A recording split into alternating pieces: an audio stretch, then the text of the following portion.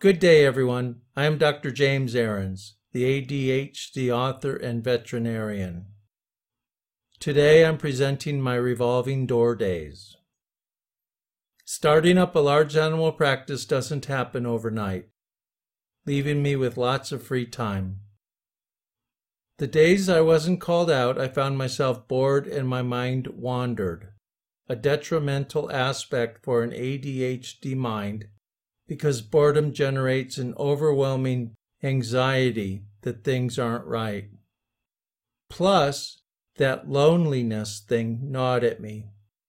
So finding a girlfriend became a priority. And so I dated several women over a short period of time. I call this disastrous time my revolving door period. I'll open by playing a tune from Mary's third album, You're Just Between Love.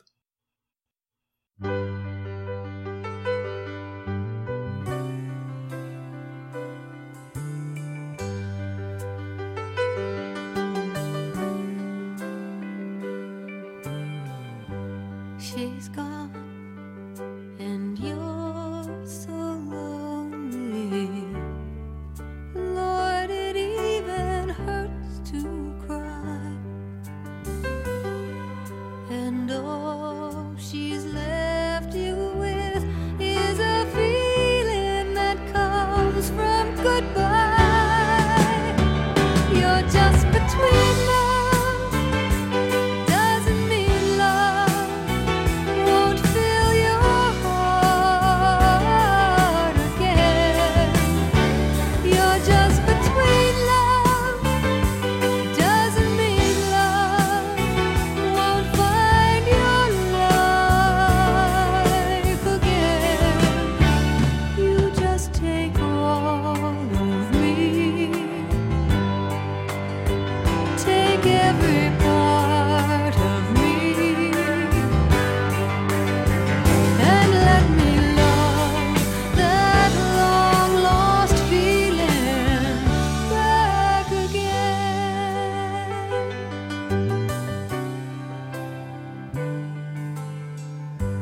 Don't walk away from my love. Let me ease your misery. I know just where you are, and believe me, I know what you need.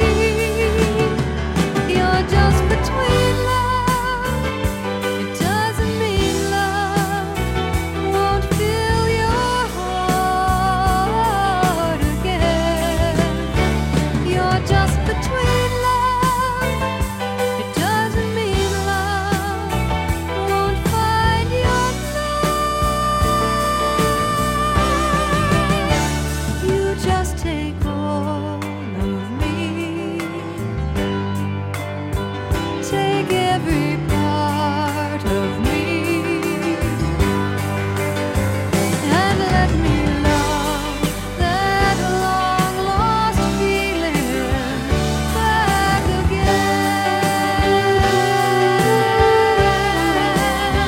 And let me love that long lost feeling back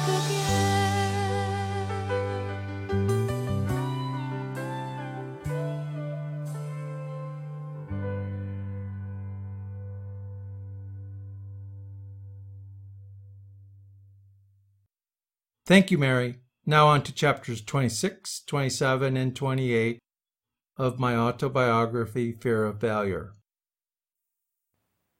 Chapter 26. The Atascadero State Hospital Woman. In spring 1984, I received a phone call from Larry, my old gas station boss from LA. He married Patty, and they moved up to Davis when Patty began UC Davis. Larry came across a job opening for a dairy vet at Soledad Prison. They needed a vet with dairy experience who could maintain quality milk production and an optimal pregnancy rate in a herd of 700 cows. They needed someone to preg check once a week and be on call for the occasional emergency. I was a bit reluctant, as Soledad is over 2 hours from Paso, but the added income would surely help. I was already traveling a long way to some of my other clients. Lori arranged for me to do vet work with a cattle ranching family out in Coalinga.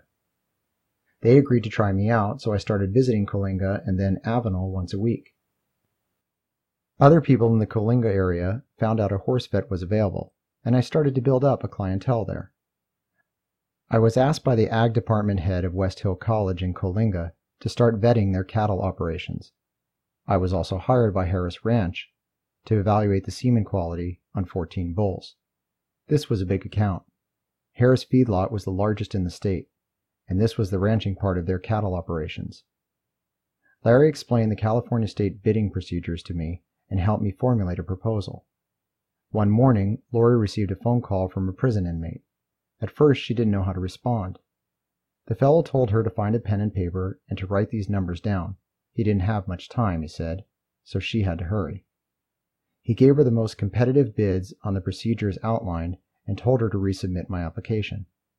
Evidently, the inmates were unhappy with the current vet and wanted a new one. I resubmitted my application and received the job for a year. The weekend before my first appearance for work at Soledad, I was having dinner with a group of people. A woman my age was interested in coming along with me. She had a college friend, Linda, whose family owned a vast amount of cattle land in the Pacheco Mountains east of Soledad and Hollister. She arranged a weekend to visit her friend and wanted to know if I would like to have company to the prison and spend a weekend on the cattle ranch. That was all right with me, so we arranged a pickup time. I loaded 4 bottles of homemade wine into my vet truck, made sure my overnight kit was adequate, and checked my veterinary drug inventory. When I went to get this woman, she loaded her stuff into the pickup. Settling into the passenger seat, she opened the glove box and put a bag of pot inside. "What are you doing? We could get busted," I exclaimed. "I work at ASH," she said. Those were the initials for Atascadero State Hospital. "There's a check-in spot there, too. I know what to tell the guards. This isn't a big deal," she reassured me. I believed her, and we drove up Highway 101 to Soledad. "Do you know where to enter?" she asked. "Tom, the dairy manager, told me to drive through the north gate. It's not as busy as the main entrance." "That's the stuff I'm talking about, Doc. We guards watch each other's back, you know." However, because the truck was unfamiliar to the guards, I was directed to the main gate, which is in an area 100 feet long and 50 feet wide, with 20-foot-high fencing topped with barbed wire. Once the entry gate closed, an inspection was started on the truck. The doors were left open while I watched as they looked all over. One guard found an old, dry, crushed beer can under my seat. "I didn't want to litter," I told the fellow. He opened the glove compartment. "What is this?" he asked. "It's some weed from a cattle pasture that needs to be analyzed," I lamely replied. "I don't think so," he retorted. Other guards came up and began looking through the entire truck for more contraband. However, they were quickly frustrated because my truck carried lots of bottles of pills and liquids, all legal, all used for my patients. I smiled, wondering how many bottles of pills they were going to unscrew before they quit unscrewing things. I'm sure they were looking for contraband, but my medicine cabinet in the truck is legal. The guy unscrewing my pill bottles soon stopped. "Those are antibiotics," I told the man, seeing him squint inside the SMZ TMP bottle of oblong white pills. The guards took the woman inside while I anxiously paced inside the gate entryway. After a while, the head guard came out and said the woman started crying and confessed to the scam. She told them the entire thing was her idea. Thankfully, they believed her, confiscated the marijuana, and asked if I had anything I needed to declare. I pulled open the drawer with my 4 bottles of wine and told them to take them. They said it wasn't necessary, but I asked them to keep it as a thank you. When the guards finally called the all clear, I learned the milking crew already let the cows out. We would start next week.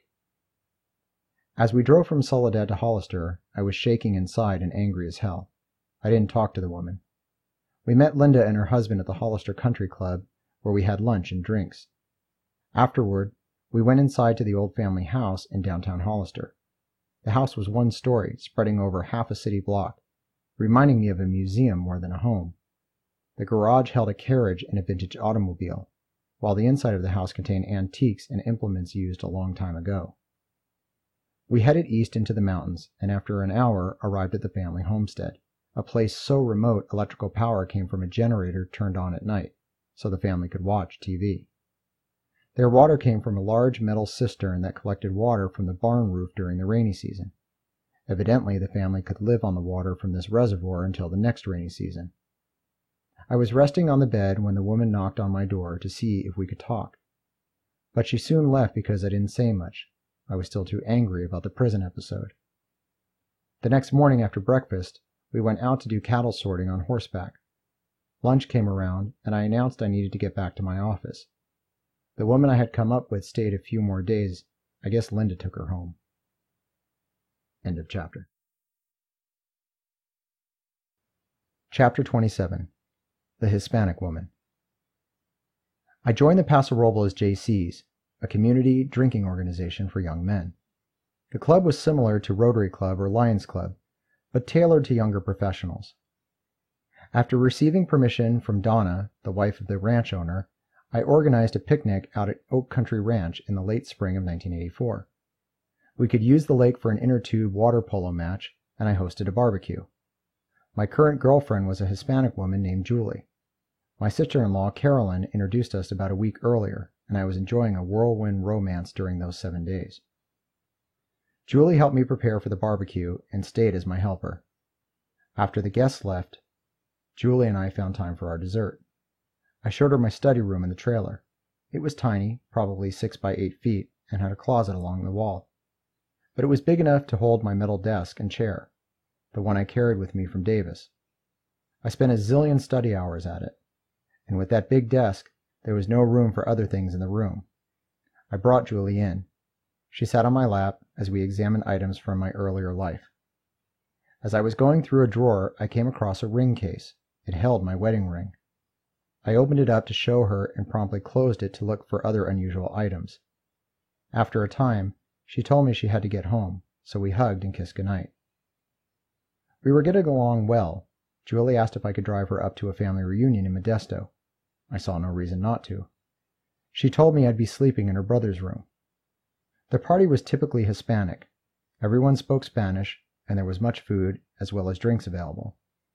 At that time in my life, I was more apprehensive than aggressive in social situations. Today, I'd have gone up to introduce myself, and I would have made it to the cooking place where I could lend my opinion. But they probably wouldn't be able to understand me anyways.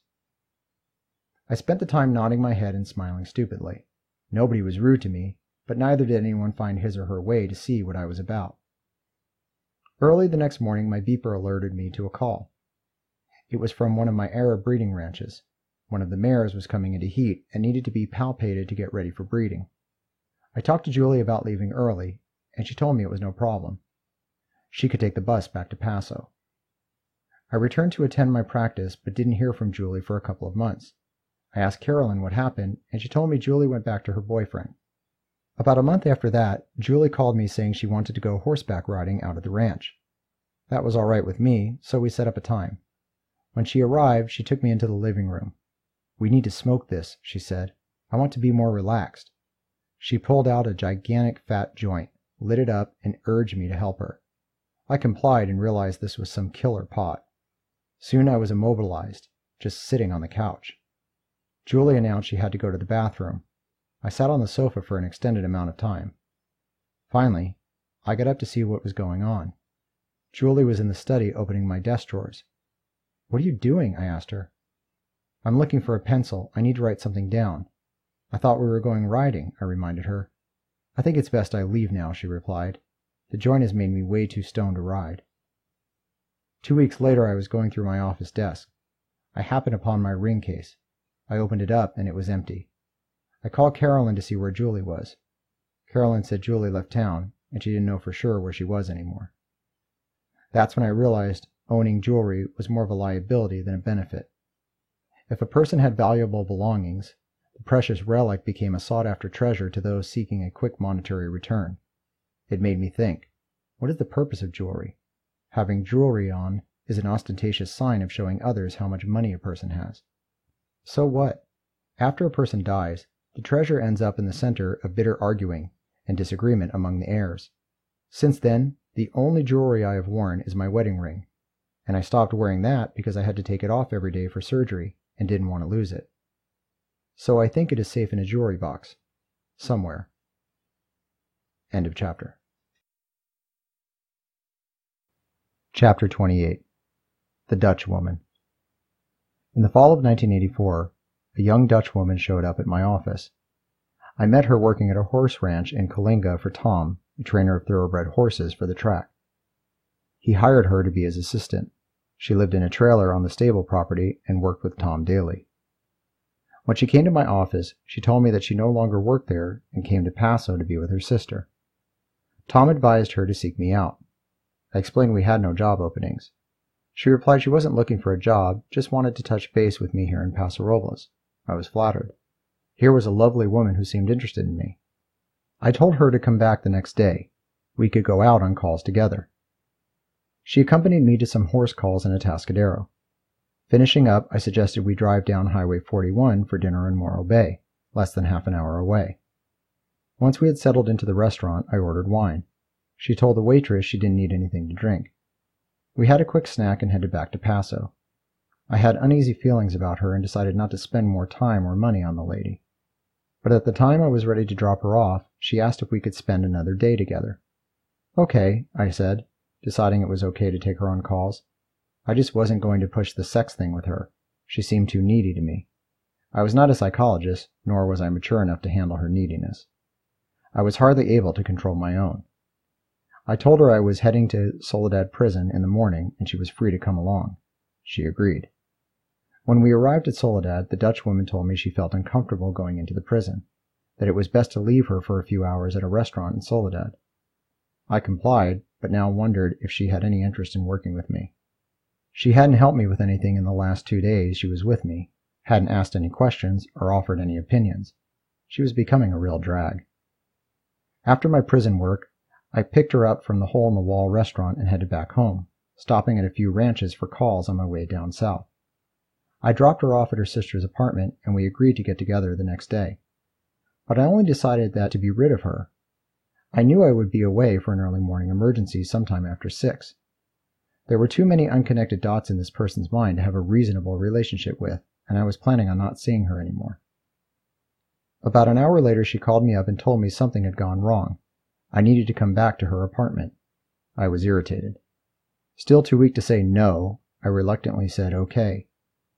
When I drove back to town and she opened the door for me, everything seemed fine. The TV was on, and she and her sister were talking to each other in Dutch. I sat down in a beanbag chair, pretending to watch TV, and wondering what the fuck was happening here. The woman and her sister continued to yammer on in Dutch. Finally, I said I needed to get back. As I closed the door and was walking out to my truck, the door opened, and the Dutch woman ran out. "It's so tense in there," she exclaimed. "I want to be with you tonight," she said. I was uncomfortable. Telling her I thought the idea was a poor one. She should stay at her apartment. But she insisted she would be okay sleeping on the couch at my place. I acquiesced. After returning home, I threw her some blankets and a pillow, and told her I needed to go to bed. "Can't we just talk?" she asked. "No, I'm tired and need to crash. Good night," I replied. I quickly took my clothes off, crawled under the blankets, and fell asleep. Sometime in the night, I woke up to her sitting on top of me. I was lying on my back, and the Dutch woman had taken her clothes off and was proceeding to jump my bones. As I woke more, I realized the exquisite feelings of a beautiful present, one I was enjoying immensely, and I let the process finish itself. But after we consummated the liaison, I became angry with her and myself. I hadn't planned for this, but I had also done nothing to stop it. I jumped up and told her to get her clothes on. I was taking her back to her apartment. The next morning I received a call from Lori. She told me the Dutch woman was asking for me. I told Lori to tell her I was not interested. A minute later, Lori came back to let me know the woman said she was pregnant. "How in the hell do you know you're pregnant the night after having sex?" I asked Lori incredulously. "I guess some women just know," she replied noncommittally. "Well, just tell her I'm off to some calls." The Dutch woman continued to call throughout the day. Finally, I agreed to meet her in San Luis Obispo for dinner. Afterward, we took a walk around town. I told her it was all right if she decided to keep the baby. I would support the child, but there was no way I wanted to be involved with her.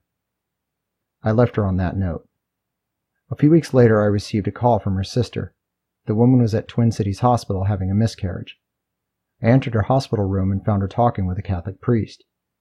He informed me they were about done anyway and left. I told the woman how sorry I was. and split feeling lucky and euphoric as I walked down the hospital hallway. A horrible mess was taken care of, and I was delighted. Thank you, Lord. Thank you very much. I don't think I had spoken to God since I left the Mormon church. A few weeks later, I was rethinking the incident and realized a miscarriage justifying a hospital visit indicated a pregnancy much more advanced than 3 weeks. The woman had come to me pregnant, probably at the urging of her former boss, who likely had gotten her pregnant. I was caught in the crosshairs of entrapment and did not have the knowledge or experience to help me see otherwise. I suspect she was under the age of 21 as well, which was why she didn't want to go inside the prison and said no to the alcohol during our first lunch. You would think with all of my medical training, I would have known that a woman can't know she is pregnant after one night. Oh well, lesson learned. End of chapter. Thank you, Brian Ortiz, for narrating chapters 26, 27, and 28 of my autobiography, Fear of Failure. I'll end the podcast with one of Mary's upbeat Keep At It songs, Never Give Up. It's a tune from her second album. Feelings come and go, but this I know we are believe in what we must.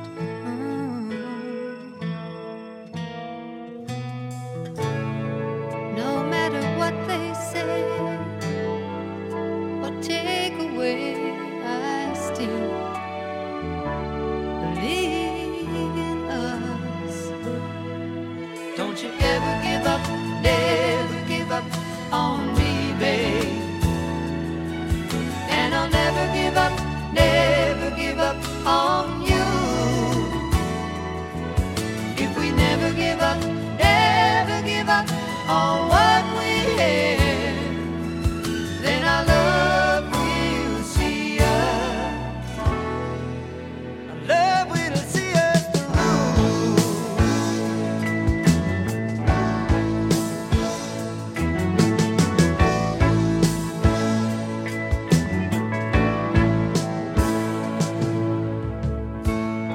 As the feelings go, I feel as though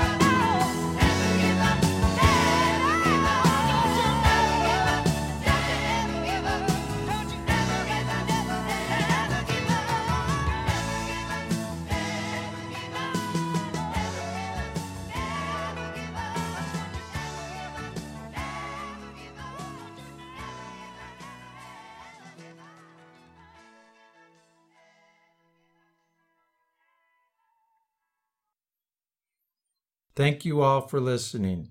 You can follow the story on my blog, jeadvm.com.